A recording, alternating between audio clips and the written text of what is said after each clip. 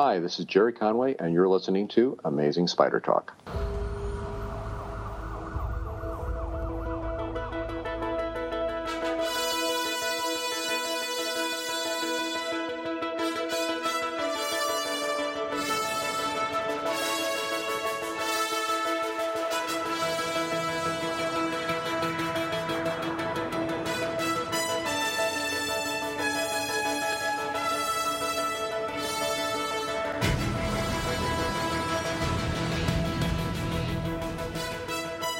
Hello and welcome to the Amazing Spider Talk. My name is Dan Gvozden and I'm the editor of SuperiorSpiderTalk.com. And I'm Mark Giannacchio, the editor of the Chasing Amazing blog. Thanks for joining us for the 6th and 1.4th episode of Amazing Spider Talk. I'm really kind of ready to be done with these .4s and .5s. One more left, Dan. We can do it. Yeah. We hope you enjoy this podcast and that it provides an intelligent conversation between two fans and collectors as we hope to look at the Spider-Man comic universe in a bit of a bigger picture. Yeah, for this episode, we'll be discussing Amazing Spider-Man number 6 by Dan Slott and Humberto Ramos, answering some fan mail, giving away some prizes, covering some new Spider news, and reviewing Amazing Spider-Man Learning to Crawl 1.4, hence the .4 episode, which is by Dan Slott and Ramon Perez. Awesome, Mark. If you hear this sound, everyone, please remember to check out your iOS device for a link to an article, video, or image to enhance your listening experience. Mark, we got a lot to cover, so let's get right into it. Amazing Spider-Man number 6.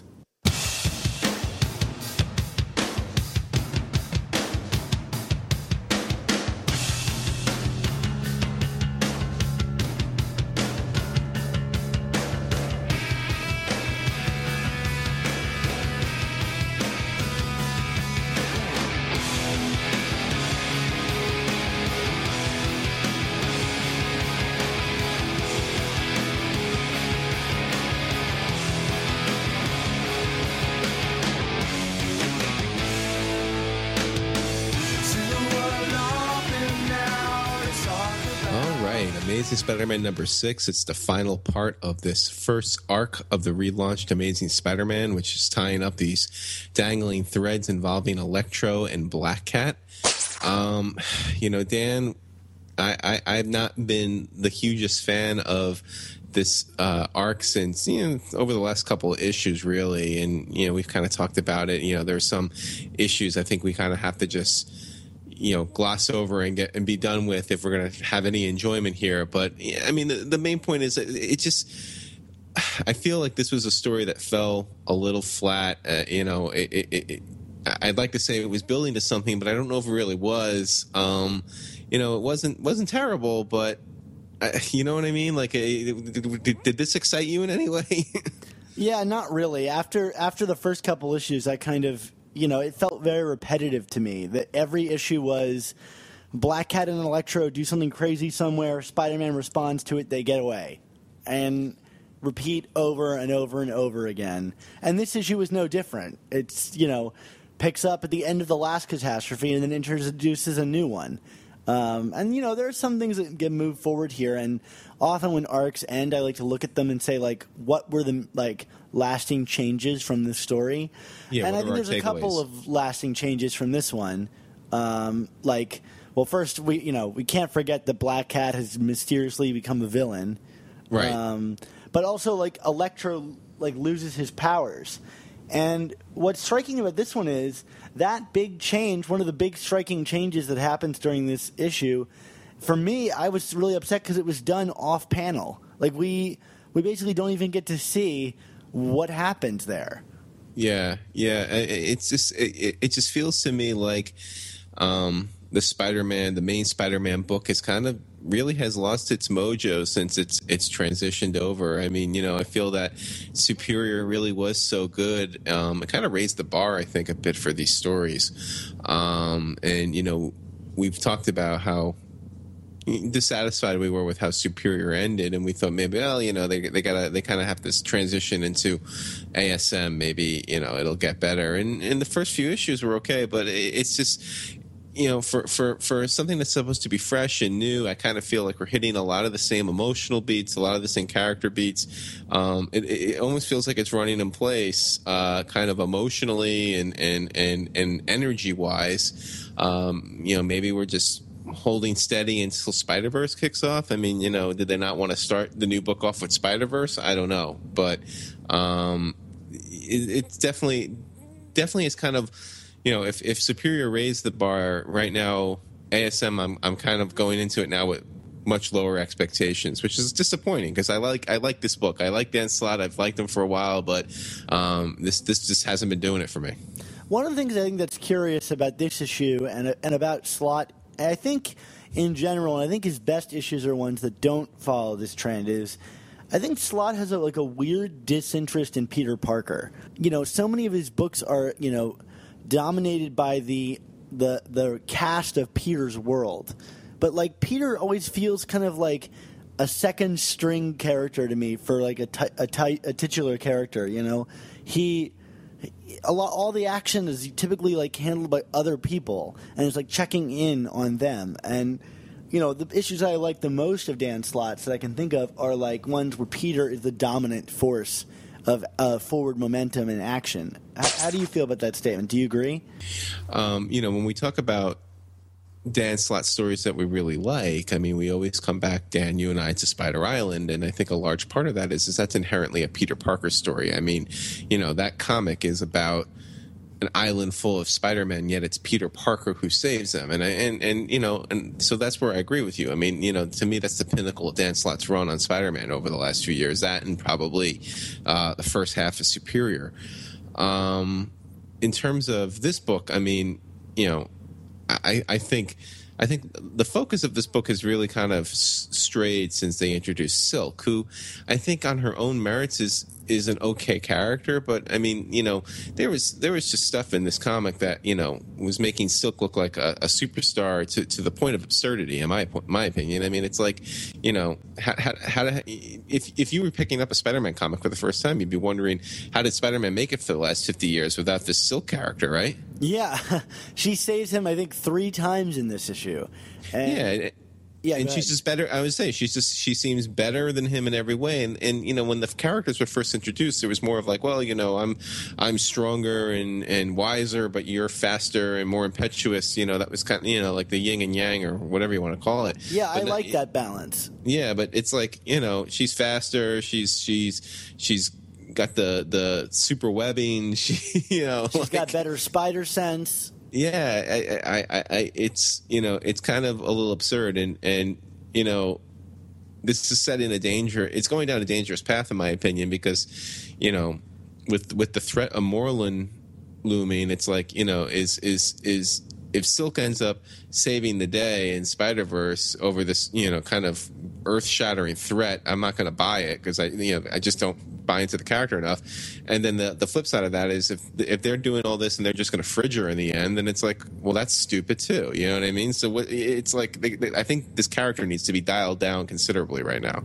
Yeah, I agree. And one thing I worry about, this is a 6-issue arc where not a lot happened, I would say. I guess the introduction of Silk is a huge thing, and Electro losing his powers is pretty big, but most of this I thought was kind of filler. I mean, you get Jonah getting a new job and Peter coming back, but for 6 issues of Dan Slott storytelling, I'm used to a lot more.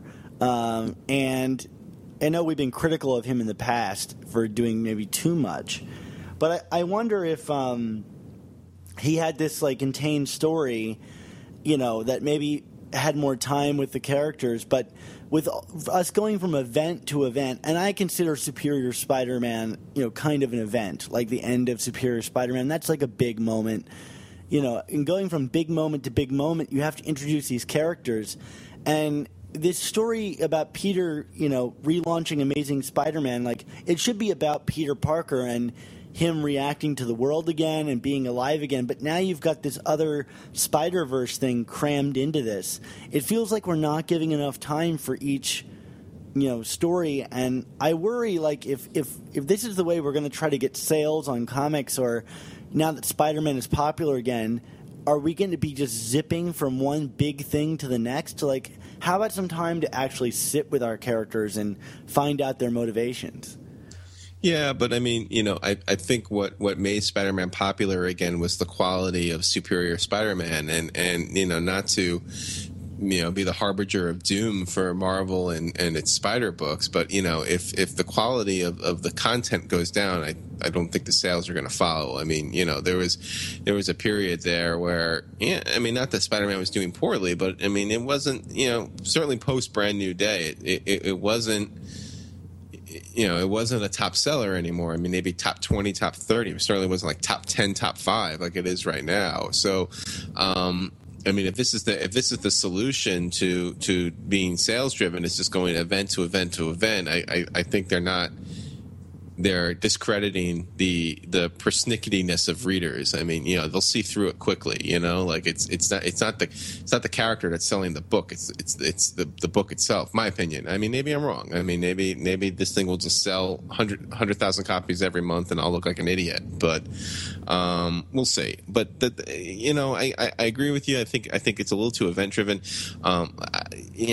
It definitely has strayed from what I thought was the original thesis of the relaunch, which was like, this is Peter Parker and he's got a new lease on life. I mean, like maybe this is just me being silly, but like I was kind of surprised with how the book ends. We do have this heroic moment of Spider-Man sacrificing himself, potentially almost killing himself if not for Silk, with Electro, to save one of his villains. And here's an exhibition of this is the heroism that Peter is versus what Otto did.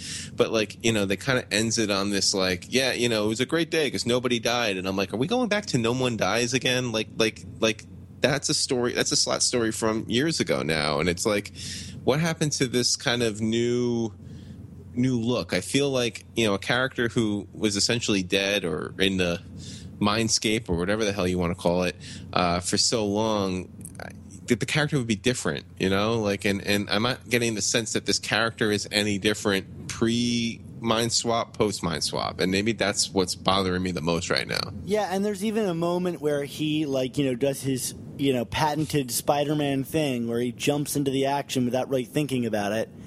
And Silk calls him out on it, and is like, why didn't you like spend more time thinking about this? And he's like, I just like to make big splashy entrances.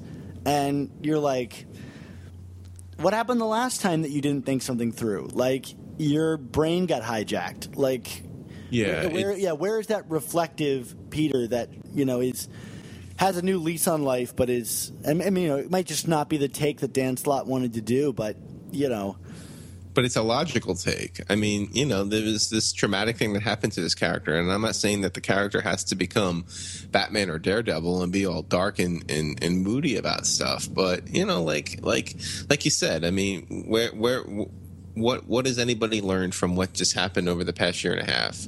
Besides the fact that, again, kind of talking about Peter, it's like, we have all this stuff with Parker Industries, and his own employees are like, this guy's an idiot. I liked it when Otto was in charge. You know what I mean? It's like once again, this idea that like Peter is just not good enough for anything. And I don't feel like it was always like that under Slott until like the last couple of years, and I don't get why that's a thing. You know what I mean? Like, we there seems to be this emphasis on, sidekicks. There was Alpha, and then let's do Superior, and then okay, Superior's over. Now we have Silk, and now we have Spider-Verse, and it's like, what happened to just a story about Peter? Yeah, one of the things I wrote in my review of this is that Peter is kind of made out to be a goof in this issue. Like, he's not smart enough to manage his company, and I think that's fine because I don't want to really see Peter running a company for much longer. I think the big time, era is I'm done with Spider-Man having money and creating all these magical things that can cure his enemy without any strife at all, like the button that cures Electro. I'd rather him work a bit more for it. But, one of the things that, I always thought about Peter is that, he's not an idiot, And he's not even like that careless. That's what makes the Parker Luck the Parker Luck. He's Right. like a normal guy who's pretty in charge of his life, except that he happens to have a life that is, you know, out of this world and presents him with things that normal people wouldn't have to, you know, to deal with. Right. That interrupts his life. But if he's an idiot in his like day to day, like, and I feel like I'm smarter than he is, like, how do I meet this character? Like, why do I care? You know?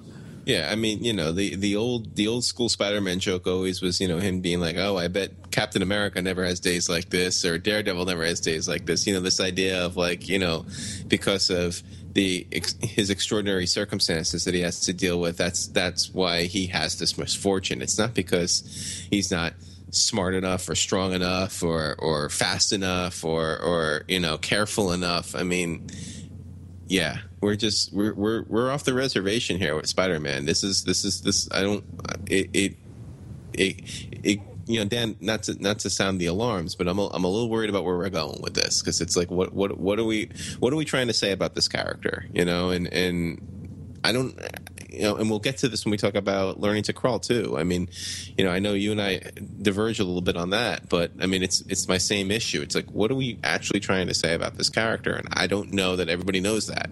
Everybody being who's on board with the books, and but whatever. Let's talk a little bit more about stuff in 6 before we depress ourselves.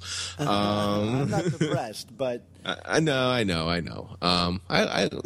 I like liking Spider-Man. That's what it boils down to. yeah, and this issue isn't all bad. I think there's some genuinely good humor in here.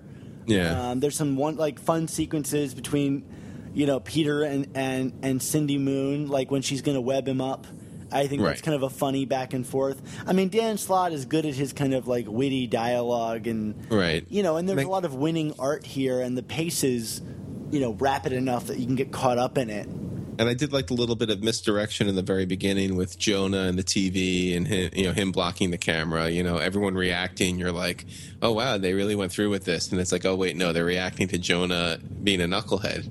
Yeah, that was nice. Although I kind of wish they had done something with that. Like, they teased us just to pull it away. Like, why not reveal him and have Black Cat see his face and have something of consequence happen because of that moment, you know? But, you know, I have to, you know, because, you know, with Jameson's dad marrying Aunt May, I mean, you know, does by proxy, does Jonah now have the Parker Luck? Because that kind of seems where they ended it with him. It's like, why does nothing ever work out for me? Yeah, I guess that's true. But, you know, Jonah, he's indomitable. Yeah. Let's get him a pizza job right away. One of the things I really liked in this book was that there was a little visual gag, I guess. Maybe not a gag, but did you catch the Superior Foes making an appearance in the background?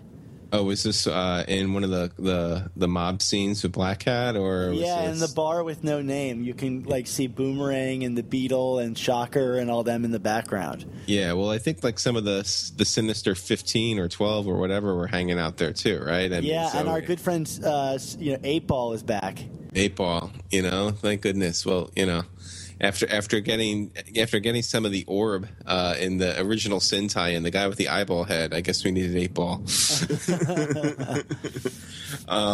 But you know, you can't talk about that barroom scene without talking about our good friend, well, as I like to call it, the brand new character Alicia Tardy.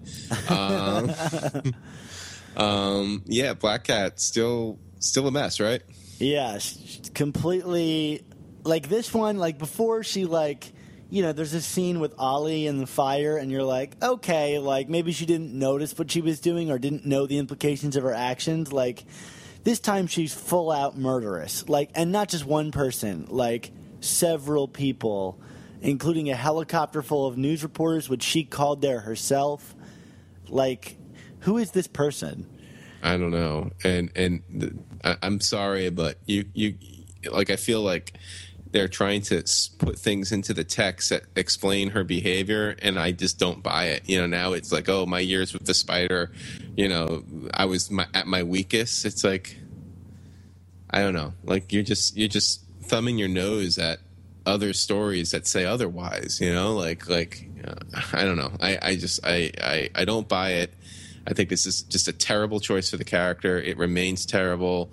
It's going to obviously come back again because, she's not captured. She's, it seems to be only ascending in terms of power and influence in the Marvel Universe right now. But it's like, Are we going to get a Black Cat Nation arc? Like where are they going with this? I mean, I don't. Is there anybody besides Dan Slott that's going to write this story about Black Cat and running the underworld in Marvel? I mean, is Mark Waid going to start doing it in Daredevil? I really don't think so. She's smart enough to do that? I don't think so. I just don't. Sigh. Yeah. And there was a couple incidents of that where kind of going back to what I was saying about, like, I felt like things were kind of like ham-fisted into the text that I just felt were kind of like, all right, whatever. Like the scene with Peter and Anna Maria at the end, because after they had that that really strong character moment in Amazing 2 that we both seem to like, it's like that whole dynamic has just been completely thrown aside, and like they just kind of decide.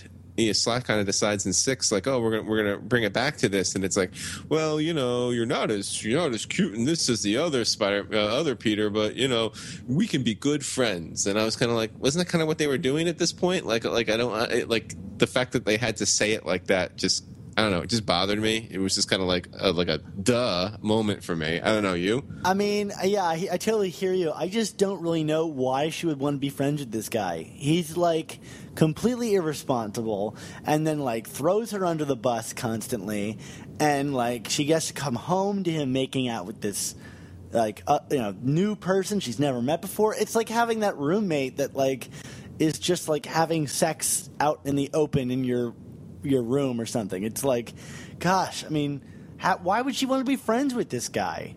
Yeah, I don't know, but like at the same token, like they also never did anything where they would show her kind of breaking away from that. So it's like, I don't know, like I'd rather them just not even address it, because like they didn't, it's like, it's not like they addressed it in the story how she actually really was feeling and reacting and wanting to do in all this. I mean, I feel like they spent more time with Sinjani than with Anna Maria in terms of like her reaction to everything that's been going on. Yeah. And so now we have like the heel turn from Sinjani, and it's like, okay, so I guess that's going to be the lingering plot line, is who's the mole in Parker Industries. I don't know, is that a storyline that intrigues you at all? Well, I'm anxious for Parker Industries to go out of business. Yeah. Just because, like I said earlier, I'm kind of ready for like Peter Parker, who's like caught up by. Because I feel like with Parker Industries, it's like Peter Parker is Tony Stark. He just has everything in his own in his own hands, but he's not being handled that way. Like, he's going up against Electro, so he has this industry that can just, within a span of an issue, find a device to cure Electro, right? And Peter doesn't really have to work for that. And like, so long as he has that at his like base, he's going to be like way too powerful, and things are going to come to him too easy. But like, when you get him out of that place and he has to like scrounge for money, we're going to spend more time with Peter Parker than we are going to spend with Spider-Man, and I always like those stories more. So I feel like maybe Parker Industries is part of the problem with like where these stories are focused. I don't know. Does that make any sense? No, I see what you're saying. I mean, I got to be honest. It's not a storyline that's doing much for me either. But I mean, I don't know. Like I have larger issues with what's going. I don't know if Parker Industries is a a cause or a symptom. You know what I mean? Like, it's just. I don't have problems with it. Like, as an idea, like him running a company is interesting. I just don't like that this company is so powerful that it can solve all of his issues. A couple of years ago, we got that, that series of books where he would have a new costume every issue. And it kind of robs the whole, like, joy of seeing a new Spider-Man costume for me. And, like, and then you ask the questions, you're like, well, then why isn't he using those things all the time? Like, why isn't he invisible all the time? Right. And why doesn't he have armor all the time? Yeah, no, I can't disagree with you. I do want to backtrack a little bit. You mentioned, talking about Anna Maria walking in on Peter and this new woman making out. I mean, are you a fan of this romance between Peter and Cindy, or whatever you want to call it? Well, I don't think it's meant to be a romance per se, but I think I'm not against it. I think it's kind of fun. Like, they're kind of teasing us with each other, like, you know, but I still don't really care for Cindy all that much. Like, she's fine. She's got some good quips, but she feels very much like a Peter Parker replacement to me. Yeah, Yeah, I mean, I think the fact that, like, I mean, the characters even kind of acknowledge that this is something that's almost kind of like they're almost like mystically drawn to each other in some way. Like, I don't know, like the heavy pawing and stuff like that we're getting in these last few issues is starting to feel a little uncomfortable for me. I don't know if that's... Well, yeah, and like I said before on the podcast, like, whenever you have these kind of mystical things and the characters are doing something out of their control, they like inherently have less control in the book and have less, momentum of their own. Like, they're doing it via someone else's will, so you lose that kind of very specific focus of a protagonist. You know what I mean? Yeah. Any comments on the art in this issue, Dan? Yeah, I mean, of course, it's Ramos, and I think you and I have both said that we like Ramos' stuff, and I think this is still good Ramos stuff. There's some weird paneling here, like where the perspective is kind of like upside down or like twisted around, and I think a lot of these panels are overcrowded too. Like, characters stand in front of each other in weird ways that I didn't love, but there are also cool things like the Black Cat's whip, like, coming out of the book, which I thought was kind of cool. Yeah, no, I've been kind of high on Ramos the last few issues. I kind of felt this was a step back. This was kind of a sloppy Ramos that sometimes frustrates me. I don't know. There was just, I think especially like some of the stuff with Electro towards the end where there's a lot going on. I mean, you're talking about, stuff being off panel and stuff, but I think also part of the issue was stuff just wasn't visually clear what was going on. I agree with you. There are like moments where Electro has like metal wrapping around him, I think. And again, I emphasis on the I think. Yeah. So I mean, kind of a little bit of a letdown with Ramos there, but I'm maybe there were some deadline issues with this comic or who knows what, but I also like my Ramos, like, from time to time, like 6 issues of Ramos. I'm like, okay, I got my Ramos fix. Like, I'm ready to move on to the next one and see who's doing that. Who is doing the Miss Marvel arc? Do we know? I believe it's Common Coley. Okay, and I know what's his name. Copiel's doing is doing Spider-Verse issues, right? Yeah, and it looks beautiful. Yeah, I mean he's phenomenal. So that will be fun. It would be nice to get him on this book long term. Yeah, we'll see. I mean he's usually more of an event guy, isn't he? So so Dan, what were your thoughts? What's your grade on this? Yeah, this is one of my least favorite ones that we've done, and maybe it's just that I'm like just now getting caught up to speed here. Like, I think I tried to give it the last issue a little bit of a benefit of the doubt. Right. Yeah, I'm giving this one a D+. All right. Well, I mean, I'm only a nudge above you. I'm a C-, but I hear you. We'll we'll see what the next few issues bring. Maybe we'll get a little bit of reprieve. Yeah, I am a huge fan of Miss Marvel, so if it's written well, then I'd be all down for that. She's a good character. Yeah, definitely. Fingers crossed. Yeah, well, let's move on into some comments and emails from you guys.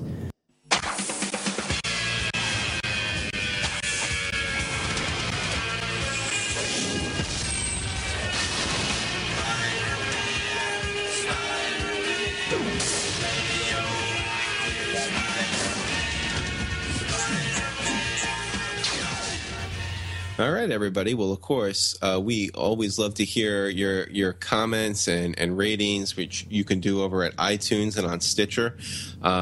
It's your comments and your ratings that help us grow as a community, so please make sure you leave them. Just search on Amazing Spider Talk on iTunes or on Stitcher. You could also email us at amazingspidertalk@gmail.com. We will take your questions on the air, talk a little bit about them, and we always love when we hear from a diverse range of people. But let's talk comments first. This first one from iTunes. Its title is The Spidey Officials. It's 5 out of 5 stars. It's from Spider Maj. Spider Maj writes, it only took 1 or 2 episodes for me to know I would be a loyal listener. Spider-Man was my first love in comics since 4th grade, and after going through a proper Batman obsession through high school and most of college, my return to the world of the webhead has been super fun and surprisingly enriching. Dan and Mark's podcast has been a perfect addition to my daily, weekly Spidey indulgence. It takes insight and knowledge to drive a good conversation. Dan and Mark both have a deep expertise in the world of Spider-Man, which makes for a more informative and critical show when they discuss the old and new. They break down the books from all angles and find appreciation in things only true comic lovers would. I myself do not buy current Spider-Man issues, but still love listening to the podcast so I can be brought up to speed and hear some fair analysis from 2 fans I can trust. Thanks, guys. And It's thank you, interesting. Interesting that we get one from somebody who doesn't read the books. I wonder what that experience would be like, listening to us talk about something you haven't read. I mean, I know we haven't recently because we've been kind of playing catch up since this our summer vacations, but we do talk about some older books, and maybe that drives it too a little bit. Yeah, and we'll be getting back into that real soon, everybody. So yeah, definitely stay tuned. The next one comes from actually a name that when I saw it, I was really pleased. It's from Buford Hollis. Mark, do you know who Buford Hollis is? I believe Buford Hollis is from the phenomenal Bill Mantlo Spectacular Spider-Man arc starring Razorback. Yes, it is. So if this is actually Buford, that would be amazing. But yeah. I just wrote a piece about Razorback that's going to go up on my site on, what is it, September 24th? I believe that's the day. Yeah, we're doing this big blog team up that day, and mine is about Razorback, so when I saw this name, I was like, well, what are the chances of that? Another fan of Razorback. Mark, are you a fan of Razorback? It's about as much as a fan as you can be. I guess he's better than Swarm. Yes, he is far better than Swarm. So, Buford Hollis, the title of this one is Make Mine Amazing Spider Talk 5 out of 5. And Buford writes, I should do this in a Buford accent. Do it, Dan. No, I'm not going to do it because it would just be insulting to the South. Boo. This is the definitive Spider-Man podcast show. Mark and Dan balance each other's opinions well with a good sense of humor and cultural awareness. Few other shows use the links, sounds, and imagery that this show does to make it a fully interactive experience. Well, there you go. Well, thank you, Buford, y'all. I'm gonna 10-7 him. There you go. 10-4. No. Yeah. Our next one is all the way over from the UK, from Josh Mackin. No, I'm not going to do my jolly old British accent to make God, this because that would really insult people. The title is What a Marvelous Podcast, 5 out of 5 stars. This show has helped me out so much. I recently started collecting Spider-Man comics again, starting with Superior Spider-Man number 14, and this show has given me some insight into the lengthy history. Listening to the review of the classic issues is brilliant, and the news and reviews of the latest series has fast become a highlight to my week. I listened to all the old podcasts over the last 2 months and can't wait for more. Keep up the good work, guys. Here's another one who, like, we get these listeners that do these binge listening sessions of our podcast, and I kind of feel like, we're the Breaking Bad of podcasts. I think that might be like the only way that I could somehow simulate what it's like to be my girlfriend, just to have to listen to me all day. Yes. We got one more, right? Or is no? We done? Let's move on into our emails. So, our emails, you can, of course, again, email us at amazingspidertalk@gmail.com. And our first one comes from Zach Sobzak.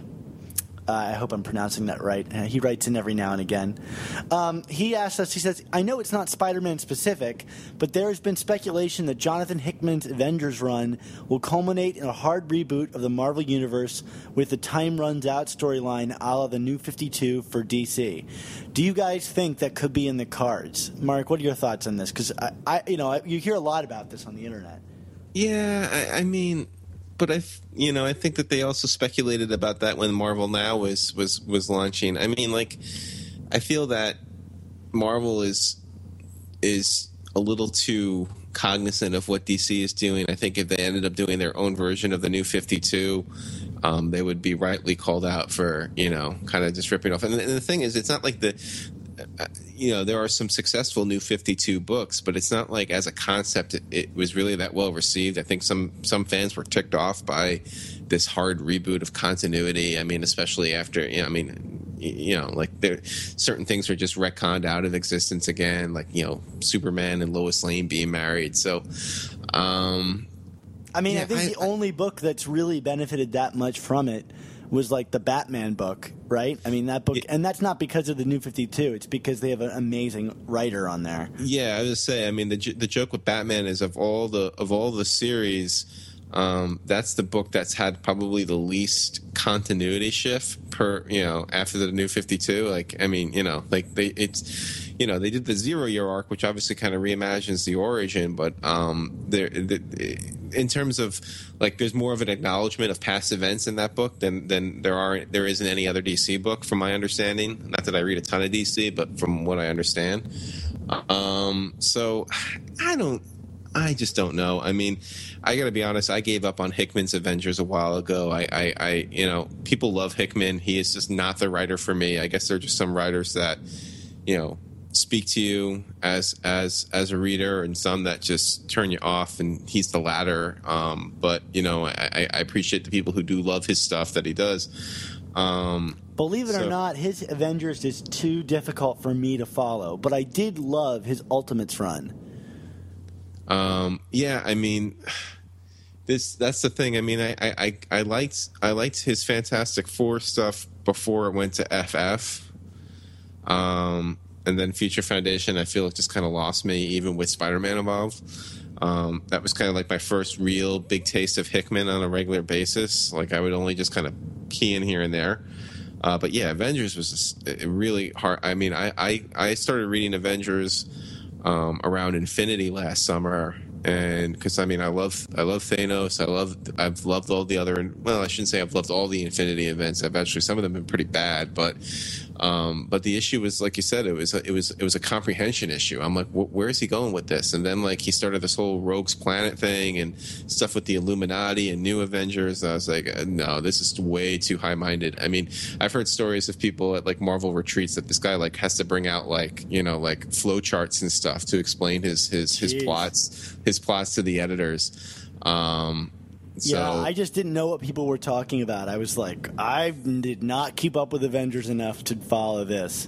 I mean, I don't know. Like, I picked up Grant Morrison's Multiversity, and that was kind of a textbook to get through, and I find that easier to get through than some of Hickman's Avengers. Yikes. I mean, yeah. Morrison is notoriously difficult. Yeah. Read Final Crisis and just he watch makes your brain Dan melt. Slott look like he doesn't do like obscure references. Yeah, right. Yeah. And Mark, on this topic, I'm with you. I don't think that's in the plans for Marvel at all. I think one of Marvel's like biggest selling points is the fact that it has a continuity that has existed from the 60s, or even before that, I think they're very continuity heavy at Marvel, and I really think they know that they would piss people off if they did that. Yeah, because you also got to, not to dwell on this with DC, but you got to keep in mind with DC, the continuity issues that have existed at DC, they go way beyond New 52. That was the whole premise of Crisis on the Infinite Earths in the 80s. It was like all these weird multiverses and parallel Earths and stuff, and they needed to find a way to just like streamline it, and Crisis did it to some extent, and then made bigger issues in other areas. So then they did Infinite Crisis and Final Crisis and 52 and all these things, and it's like, so New 52 was just finally like their way to just pull the Band-Aid off and just redo it all. Marvel doesn't have that issue, like you said. So, and Marvel also has the Ultimate Universe, which is on kind of tough times right now. But like, I think the bigger signs are leading towards them just combining those universes than doing a hard reset. Yeah. With all which is upsetting to me, but Yeah, well, has Miles started showing up in X-Men yet? Yes, he has. He had made his debut like 2 weeks ago. Was it any good, or? Well, he's on the last page, and he's just like, "Hey, do I know you?" And then that's the end of it. So I think like next week we get our next real taste of that. Gotcha. All right. Well, I hope we answered your question, Zach. And let's get to the next ones from Maj. Maj writes, I'm a big fan of the show. He has a bit of a noob question. He says, what are some of the best books to read featuring the art of Marcos Martin and John Romita Jr. respectively? And then he also wanted to get a sense of some other artists that kind of have that minimalist, simplistic, almost Ditko-esque style to them. Well, in terms of great Marcos Martin stories and Romita stories, I mean, with Marcos Martin, you always go with and I always forget the title of it, the two-parter by Mark Waid with the subway. Unscheduled Stop. That's it. Unscheduled Stop. Yes, with Shocker, the non-cowardly Shocker. Yeah. Yeah, that is probably my favorite Marcos Martin ones. There's a couple of them where he battles the Mr. Negative and his gang. I will always remember the double-page spread of him fighting them in the casino. Yes, and then I mean the No One Dies, which is like the follow-up arc to Big Time. With Dan Slott in the mid 600s, were some phenomenal Martin issues. I mean, that one issue. I think it's 655. It's got the cover. It's like the stark white cover with Peter kneeling down with his mask off. I mean, the art in that book is just extraordinary. And if you like him, I would recommend checking out other books that he's done besides Spider-Man. I think he's almost exclusively worked with really good writers. And I would recommend his book, Private Eye, a lot. Have you checked that out, Mark? Is that the one with Brian K. Vaughan? Yeah. I have not, and I need to. I understand, but I know it's supposedly a brilliant. It's an internet-only book, right? Yeah, it's only digitally released, and it's not that expensive either. I think it's actually like what you want to pay for it is the price of the book. I need to check that out because I love them both. Yeah. And then in terms of Romita, I mean, there's so much to choose from Romita, and then it's also like, which Romita are you picking? Are you picking early Romita or kind of like? I mean, I really don't feel that like the distinctive Romita style started until the 90s, and that was actually when he was on Spider-Man with Howard Mackie, where it's like kind of like that style that he really became known for. I mean, for the first half, it's really different. It's very much like his father. Yes. That being said, highly recommend the first Hobgoblin arc. Yes. Because I think you can get a sense of where Romita Jr. would go, how he would develop. Because he was starting to develop there, that unique style. And that book is beautiful. Yeah. And then, of course, you have, like, in terms of new Romita, the Coming Home arc, that's the first arc with Straczynski and Moreland and Ezekiel, which, I'm sure we'll be talking about again in the future. That's a great book. And in terms of, I know that this book kind of has its critics because of, the storyline, but the September 11th issue I thought was, especially considering how quickly it came together, I thought the art was beautiful in that. Really heartbreaking. I thought all of the arcs with Romita Jr. and Straczynski together were really great. Like, as soon as they split their partnership up, I think that book started to suffer. Yeah. No, I think having like an old stalwart like JRJR kind of kept JMS in check. Personally, that was always my read on that. Or maybe the editors in check. Yeah, that's true too. Yeah. Yeah. Why mess with a good thing? But then, who are some other artists that you think would are reminiscent of those guys? Well, if I'm thinking of like iconography, like really, I would say like if you haven't read Spider-Man Blue yet. Tim Sale's book is just like every page is so iconographic. Yes. And maybe it's because he's working with the classic characters and he's trying to imitate Romita Sr. But like that book is just beautiful and I would recommend that to anyone. Yeah, no question. Is there anyone else we were talking about, Dan? I'm trying to think. Well, I was thinking about like that simple style, and if you like kind of like slightly manga stuff, you might like David LaFuente's work on Ultimate Spider-Man. I know he had a lot of detractors and people that didn't like that style, but I think once Peter gets his hair cut a little bit, you can kind of see, you can get over that hurdle and see that he's got some really kind of fun paneling and some like fun designs. I loved his Mysterio. So, maybe if you're interested in Ultimate Spider-Man, you can check out some David LaFuente art. There you go. All right. What's our next question here, Dan? All right. So our next question is from Ellie Weissman, who is asking about Peter Parker's love interest and says that she grew up with the Peter and MJ being lore, and she doesn't think she's ever going to recover from One More Day, which I think is true for most of us. And she mentions the Sensational Spider-Man Annual, which is a wonderful issue. Matt Fraction at his best. Yeah. So, she's asking where this relationship is heading, and she says, my sense is that Slott doesn't really like the whole relationship, which in my mind is disappointing since I felt like it had produced some of the best Spider moments. And she wants to know, what do we think? Is this relationship going to happen again? Is Slott going to bring it back? Do we ever think that Peter and MJ will end up back together again? I don't even know if this is a Dan Slott call. I mean, when the editor in chief of Marvel is, Joe Quesada is essentially the guy who pulled the trigger on this whole thing. I think this goes higher than Dan Slott. I think Dan Slott's opinion on it is irrelevant, and because of that, I just think it's a dead issue. It's not coming back. I think, the only time they kind of teased it was Spider Island, and then it was quickly dropped again. I mean, they wouldn't even play around with it with Otto. I mean, for a good reason. That would have been very complicated. But Dan Slott did go out of his way to throw an extra wrench into that in that moment. I don't think it's happening anytime soon, but I do think that you will see Peter back with Mary Jane in the future, because imagine how many comic books that would sell.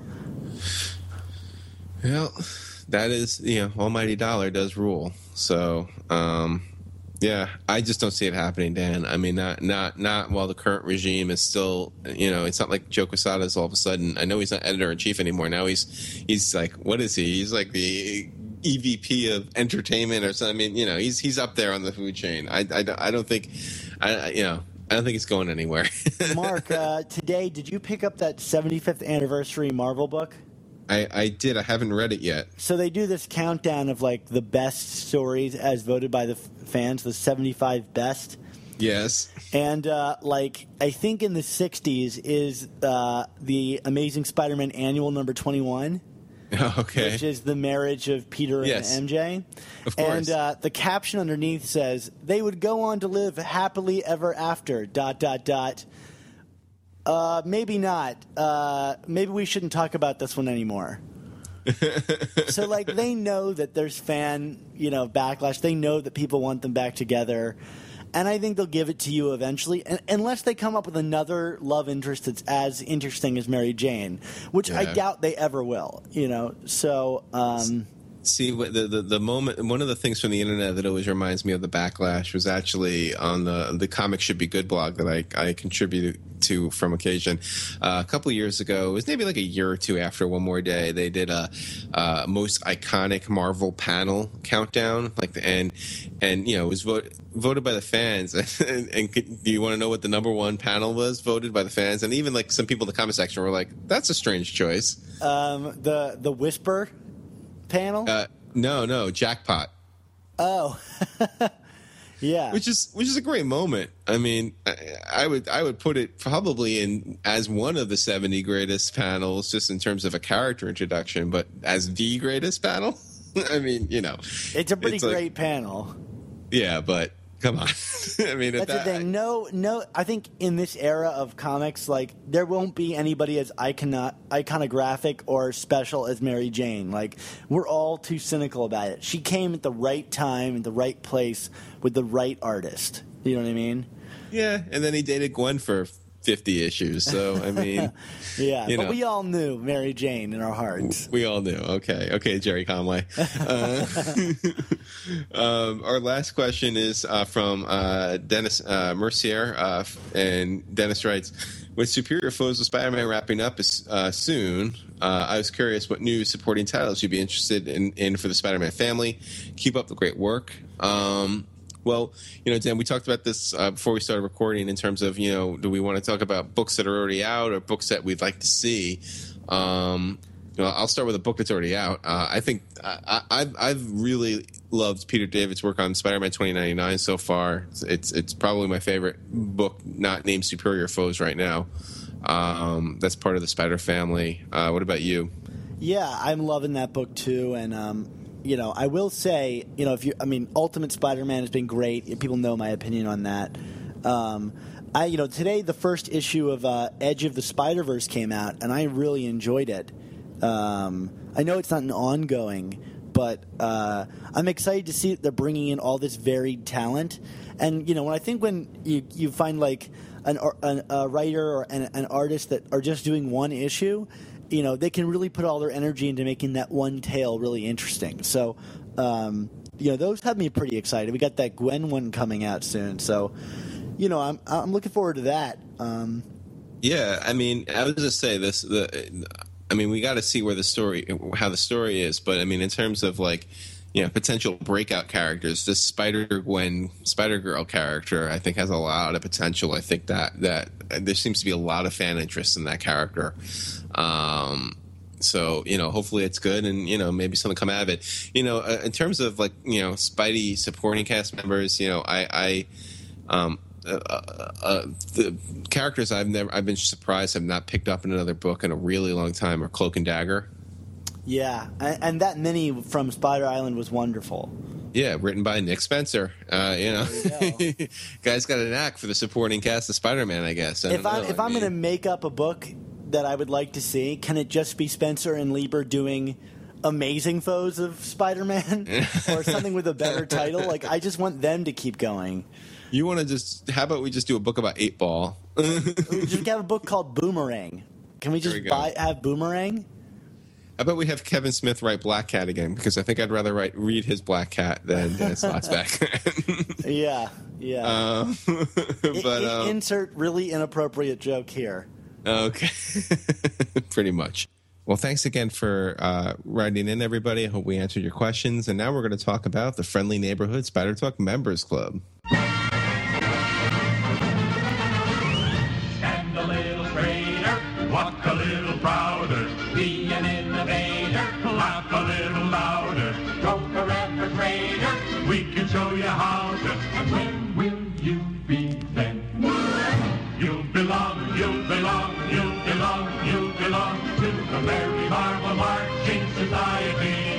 March along, march along, march along to the song of the Merry Marvel Marching Society. If you groan with the dour, sour outlook, if you howl, if you moan, you can lose your sauerkraut from keeping trim and in step with the vim and outstep of the Merry Marvel Marching Society.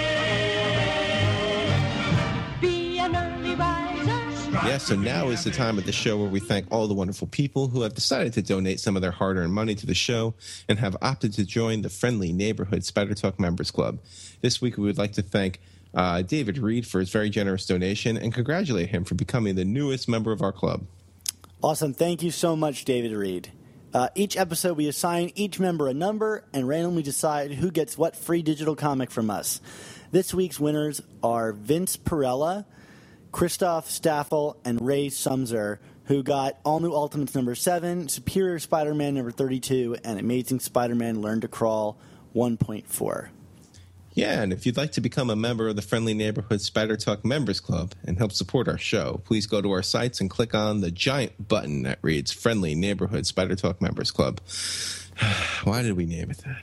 And keep a lookout soon, everybody, because we're going to be recording a members request episode real soon, so keep an eye on your feed.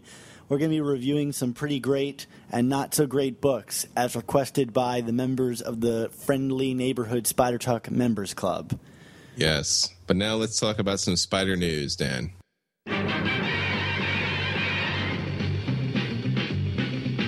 Spider-Man does whatever a spider can. Spins a web any size, catches thieves just like flies. Look out, here comes the Spider-Man. Is he strong? All right, Mark, it was a pretty slow news week, but there are some things worth talking about here. What's the first big announcement that we're going to talk about today? Well, we did hear that Donald Glover, who famously, kind of opined, why can't there be a black Spider-Man, is going to actually play Spider-Man finally, sorta, right? Yeah, he's playing Miles Morales in the Ultimate Spider-Man show, which is actually having their own little version of the Spider-Verse. Well, Donald Glover is fantastic. I mean, he's one of my favorite comedians. I thought Community, we're nerds, so I think by proxy we have to like Community, right? I don't think people who aren't nerds wouldn't like it either. It's a really wonderful show. But yeah, I guess it does play towards us. Although it does have your favorite actor Jim Rash in it. Yes, Mark is joking because I look just like Jim Rash. Unfortunately, I actually have joked that that's going to be my Halloween costume this year. That's Academy Award winner Jim Rash to you, Dan. Yeah, that is true. And the funny thing is, I don't like his writing, which he won an Academy Award for. So I have this whole self-hating relationship whenever I look at him. Yes. But back to Donald Glover. I'm glad he gets to do this. I mean, maybe they could do a real Miles Morales movie at some point, and he could be considered for that. But I'm sure the voiceover work will work just the same for him. He might be a little too old to actually play him in the flesh. That's fair. That's fair. Oh, well, sigh. Troy and Abed in the morning. What's next on the agenda here, Dan? So there was this weird thing that happened about Edge of the Spider-Verse #5, which was supposed to be written by Gerard Way from My Chemical Romance. And for some reason, someone at Marvel sent out this email to retailers saying that he would no longer be writing that book. But then, once that got reported on, days later, that was recanted by Nick Lowe on Twitter saying, no, actually he is writing that book. This is very bizarre to me that, how would that email get sent out, and then, be recanted on? It seems like a big bungle if there was never a problem there. So maybe there's some internal squabbling going on. I don't know. Yeah, who knows? Hopefully it's not another David Morrell situation like ASX Spider-Man Frost, right? Yeah, absolutely. Man, I forgot about that whole squabble. Never forget. Yeah, right. Well, he was a nice guy, too. Yeah, definitely. And then this last bit of news, this was just announced today as we're recording this on Wednesday, that there's going to be a new series in December, Spider-Man and the X-Men, which I guess is, kind of the fallout from the death of Wolverine continues, where, Spider-Man is going to be teaching young mutants. Dan, I mean, I understand the need to have to fill a new book with Wolverine supposedly being dead soon and all, but Spider-Man, that seems like an odd choice to me. Yeah, there's not a mutant that's been working for years to rise in the ranks, and they're like, oh man, Spider-Man, he got it again. Yeah, and it's not even like he's had much of a relationship with the X-Men as of late. I mean, I know there's that kind of love-hate thing with Wolverine, but this strikes me as odd. When Spider-Man filled in for Johnny Storm in the Future Foundation, that made sense to me because there's been that connection between Spidey and the Fantastic Four forever. But I can't remember the last time there was a really definitive Spider-Man X-Men story. Yeah, this to me kind of reeks of Spider-Man's a hot book right now, and how do we get Spider-Man readers to read the X-Men? It's being written by the lead writer of The Daily Show, so maybe it could be funny. I mean, we've liked Kevin Shinnick's work a lot, and he's got that comedy background. Yeah. This could be something like that, but and the rumor is that Spider-Man is going to be the guidance counselor, which I don't know how much I would trust Spider-Man as a guidance counselor, especially the way he's acting recently. But yeah, this is true. Yeah, I mean, we'll have to wait and see, but I do agree with you. It's kind of funny that we're living in a universe right now where Spider-Man is used to sell an X-Men book. I mean, what the hell happened the last 10 years, Dan? Yeah, so, I mean, it could be good, and I'm not going to judge it already, but, my, cynical senses are going off. Yes. Cynical sense is tingling. Yeah. Well, speaking of cynical senses, at least for half of us, let's talk a little bit about Amazing Spider-Man Learning to Crawl 1.4.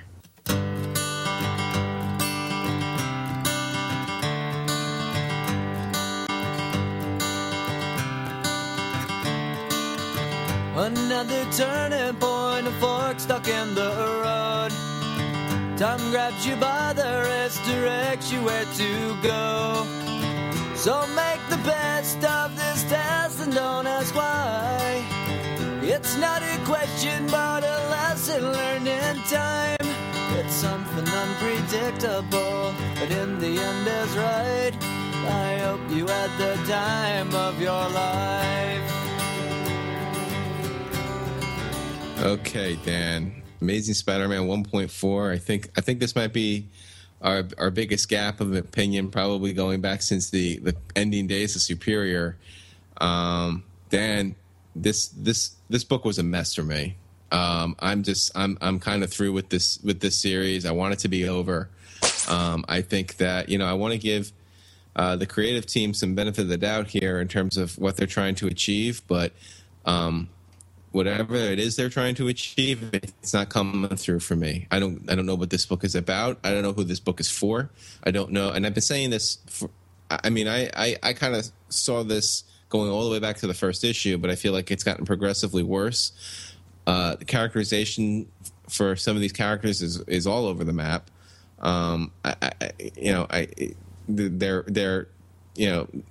They seem to be kind of tap dancing back and forth between, we must be reverent of the source material, but this is new and different and much more important, and it won't pick an angle.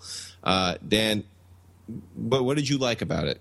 Well, I have not been super hot on the past two issues, and I think this book, there's something being lost in the translation, and I think that's really evident here in this issue, in the very first page where you have the recap of the past two issues, because here's how the title page describes the story so far, or one particular moment in the story. It says, quote unquote, Clash tried to team up with Spider-Man. He didn't understand the strength of his sound powers and nearly killed the web slinger. Which, I don't know about you, Mark, but I don't remember that ever happening.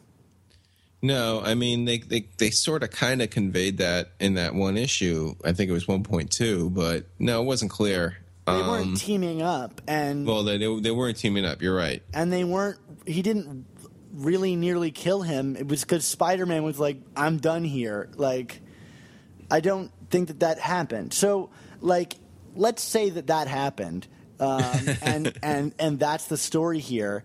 Like, I like the progression of these two characters, and I'm looking at this as a solo issue. I like this issue a lot more than I've liked the last two issues, because I think it seems, for the most part, consistent with what the character of Clash and the storyline that was being told with him from the end of 700 and the first issue of this series, where he was kind of this guy who misinterpreted, the lessons of Spider-Man. Like, he saw him as this figure of fame, and saw superpowers as a means to attain fame, but never saw the downside of that, and like how that attitude can kind of get you in trouble, or kill your uncle.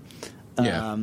And so this issue has him starting off. He goes to this rock concert to kind of like show off his powers, and people don't appreciate him there, and the band calls him a loser. And this is a guy who's like short-tempered and is like not dealing with this stuff well, and he kind of goes off the handle on them and attacks them. And the past couple issues have shown him kind of every time he tries to do something, I guess good-natured, or not even good-natured, but like to increase his notoriety, amongst his peers, or, amongst the science community, he gets kind of crushed by Spider-Man in some way.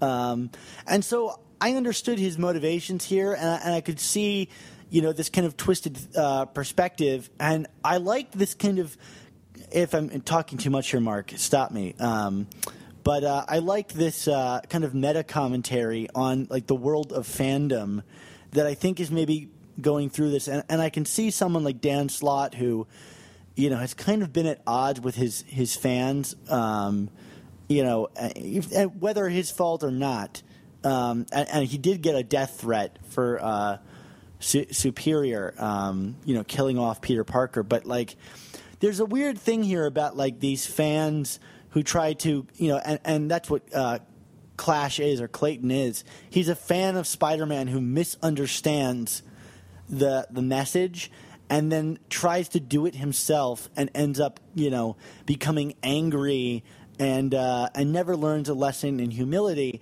And I could see the same being said of like the fans of Spider-Man comics. They get very angry about all these changes going on, and then eventually come around to love them, but they lash out at the creators, and this is true of a lot of fandoms. Yeah, but you know what, Dan, I got to stop you right there because I mean, if we're talking about the overarching theme of this miniseries being kind of a commentary on fan creator, then I mean that to me, like, there's got to be a better use of 5 months of time and $20 of my money than talking about fan creator relations. I mean, like this, my understanding of what Larry Nicole was this was supposed to be a comic, a series that provided more insights as to how Peter evolved from awkward teenager to Spider-Man, and I don't see any of that in this comic. I just don't. It's as I alluded to earlier, it's still too deeply set in this, like, wanting to have it too many ways. We have this obsession with the minutia of all the little things that happened in Amazing Fantasy 15, Amazing Spider-Man 1, Amazing Spider-Man 2. This is where he meets the Fantastic Four, and this is where he meets the Vulture, and this is how he becomes a photographer, and this gives more insight about why Aunt May doesn't like him. But then they go around and they introduce a moment like Peter in trying to outdo Clash.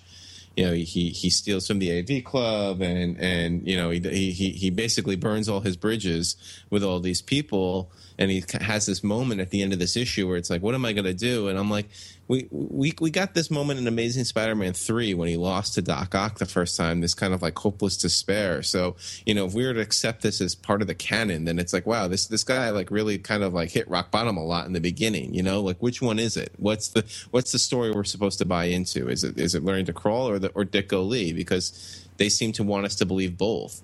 And the flip side of that also is that when they do introduce something that kind of breaks from canon, it makes it more noticeable. And it's like, what are you trying to pull here? Like in this issue, they have Peter meet Betty Brant for the first time, and that didn't happen until Amazing Spider-Man number 4. And I'm not usually the kind of person who cares about that kind of stuff, but this book has made such a case about trying to care about these kinds of things.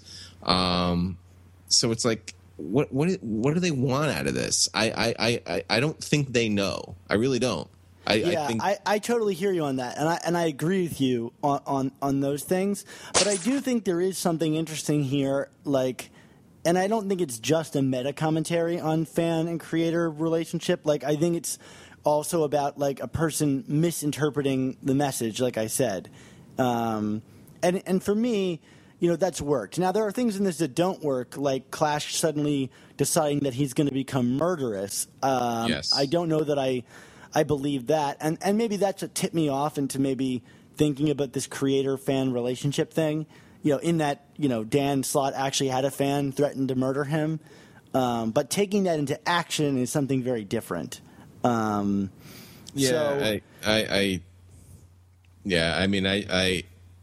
that to me, that doesn't excuse poor writing. The turn for Clash in that issue, threatening to murder Jonah was just absurd. It's just, it's like, that character's a disaster. It's following the same arc as Alpha. Like, this character is going to be gone and forgotten when this issue is done, and will hopefully not resurface again unless someone wants to do a 5-part mini like they did on Alpha, which I'm assuming didn't sell well because we haven't heard from him since. Yeah. It's Dad. Like, I mean, I can't express enough how disappointing this series is to me. It's just like I said. I feel like I'm beating the same drum. And here's something. I mean, we talk about the supporting cast of this book right now. We have this scene where the AV kids kind of turn on Peter because of he stole their equipment, and it's this rock bottom moment for Peter, and yet I'm not buying into it because I don't feel like these AV kids are plot devices, in my opinion. I don't feel that there was no characters there. I felt like the last issue did a little job of developing them, particularly the female that Aunt May was trying to set Peter up with. And, if they're just plot devices, you have these kind of...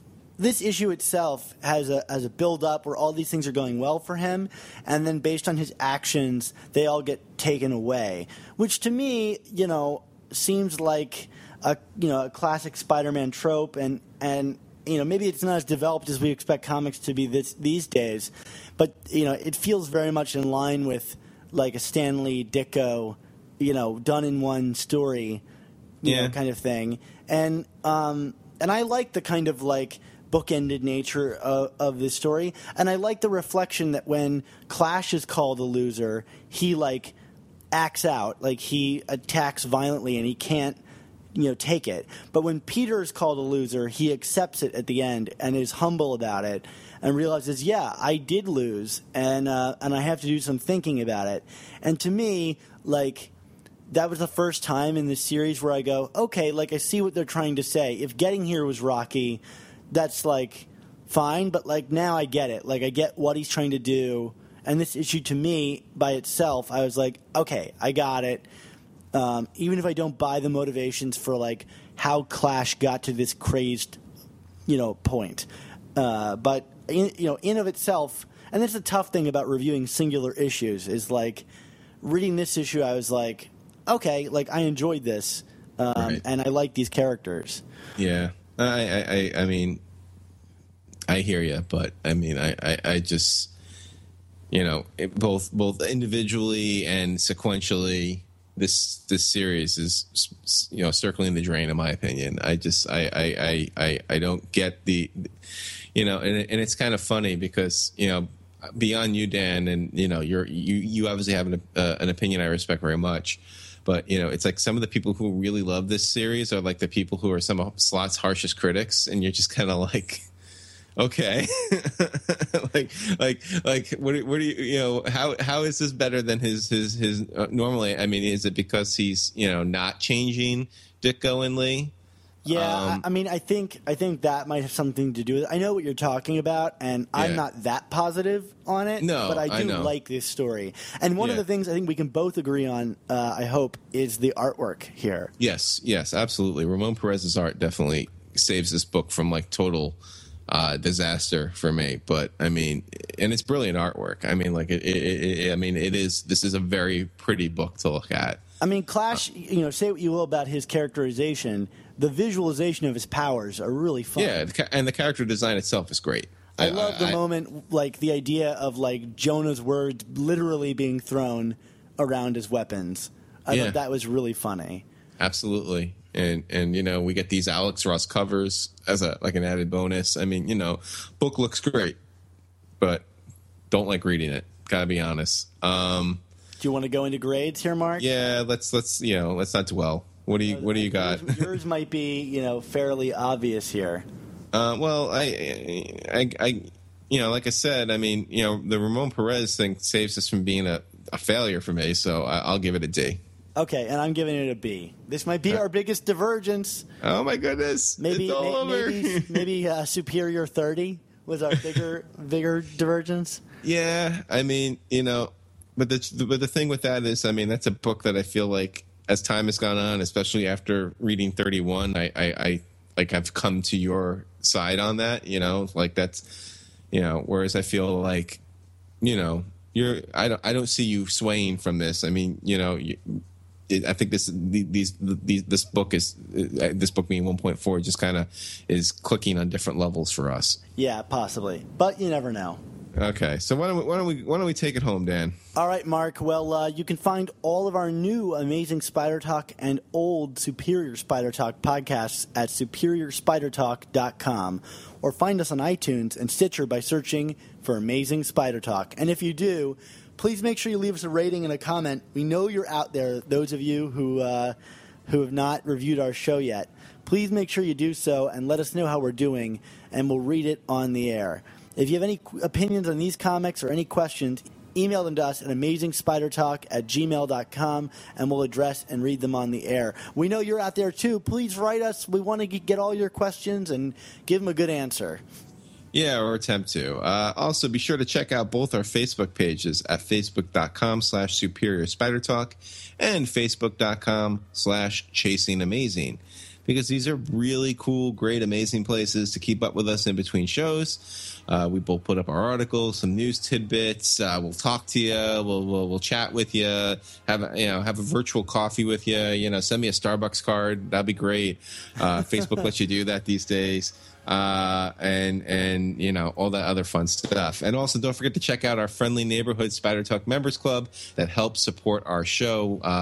We do this out of the goodness of our hearts. So having you donate to us keeps the dream alive, right, Dan? Right. Hey, Mark, where can we find more of your stuff on the internet? Yeah, well, you can find me, of course, at www.chasingamazingblog.com. All this month, and probably going into next month, I'm going to be examining different alternative Spider-Man stories as part of the Spider-Verse build-up. We've already looked at a What If Spider-Man and Spider-Man Noir, and I promise there'll be a few more interesting ones to come. On Twitter, you can follow me at ChasingASMblog. And, of course, you can find me on other websites such as comicbook.com, where I contribute a couple of lists every week, top 10 lists, top 5 lists, and then still occasionally keeping up with Gimmick or Good at Comics Should Be Good. What about you, Dan? Man, Mark, you are one busy dude. Yeah, tell me about it. Yeah. I feel like I say this every time we do this show, but I just... Whew. Well, I've been busy actually myself for the past month. You can always follow me online on Twitter at Dan Gvozden, or follow my Spider-Man account, which actually I think I tweet more from now, at SupSpiderTalk. And you can read all my Spider-Man writing at superiorspidertalk.com. But I've also hired 10 more people to come join the site and write features and reviews for me. So we're getting all prepped for Spider-Verse, and we have some really wonderful features coming out in the next couple weeks for you to check out that I think are really going to help change the dialogue about everyone's favorite webhead. So come on by and check out the articles and leave a comment or two. I'd love to hear from all of you guys. Yeah, well, you got an army working for you, Dan. So, yeah, because I'm not you. No, that sounds great, Dan, and definitely check out Dan's website. Well, Dan, I guess we should bring it home in the immortal words of Uncle Ben, which is, with great podcasts there must also come amazing Spider Talk.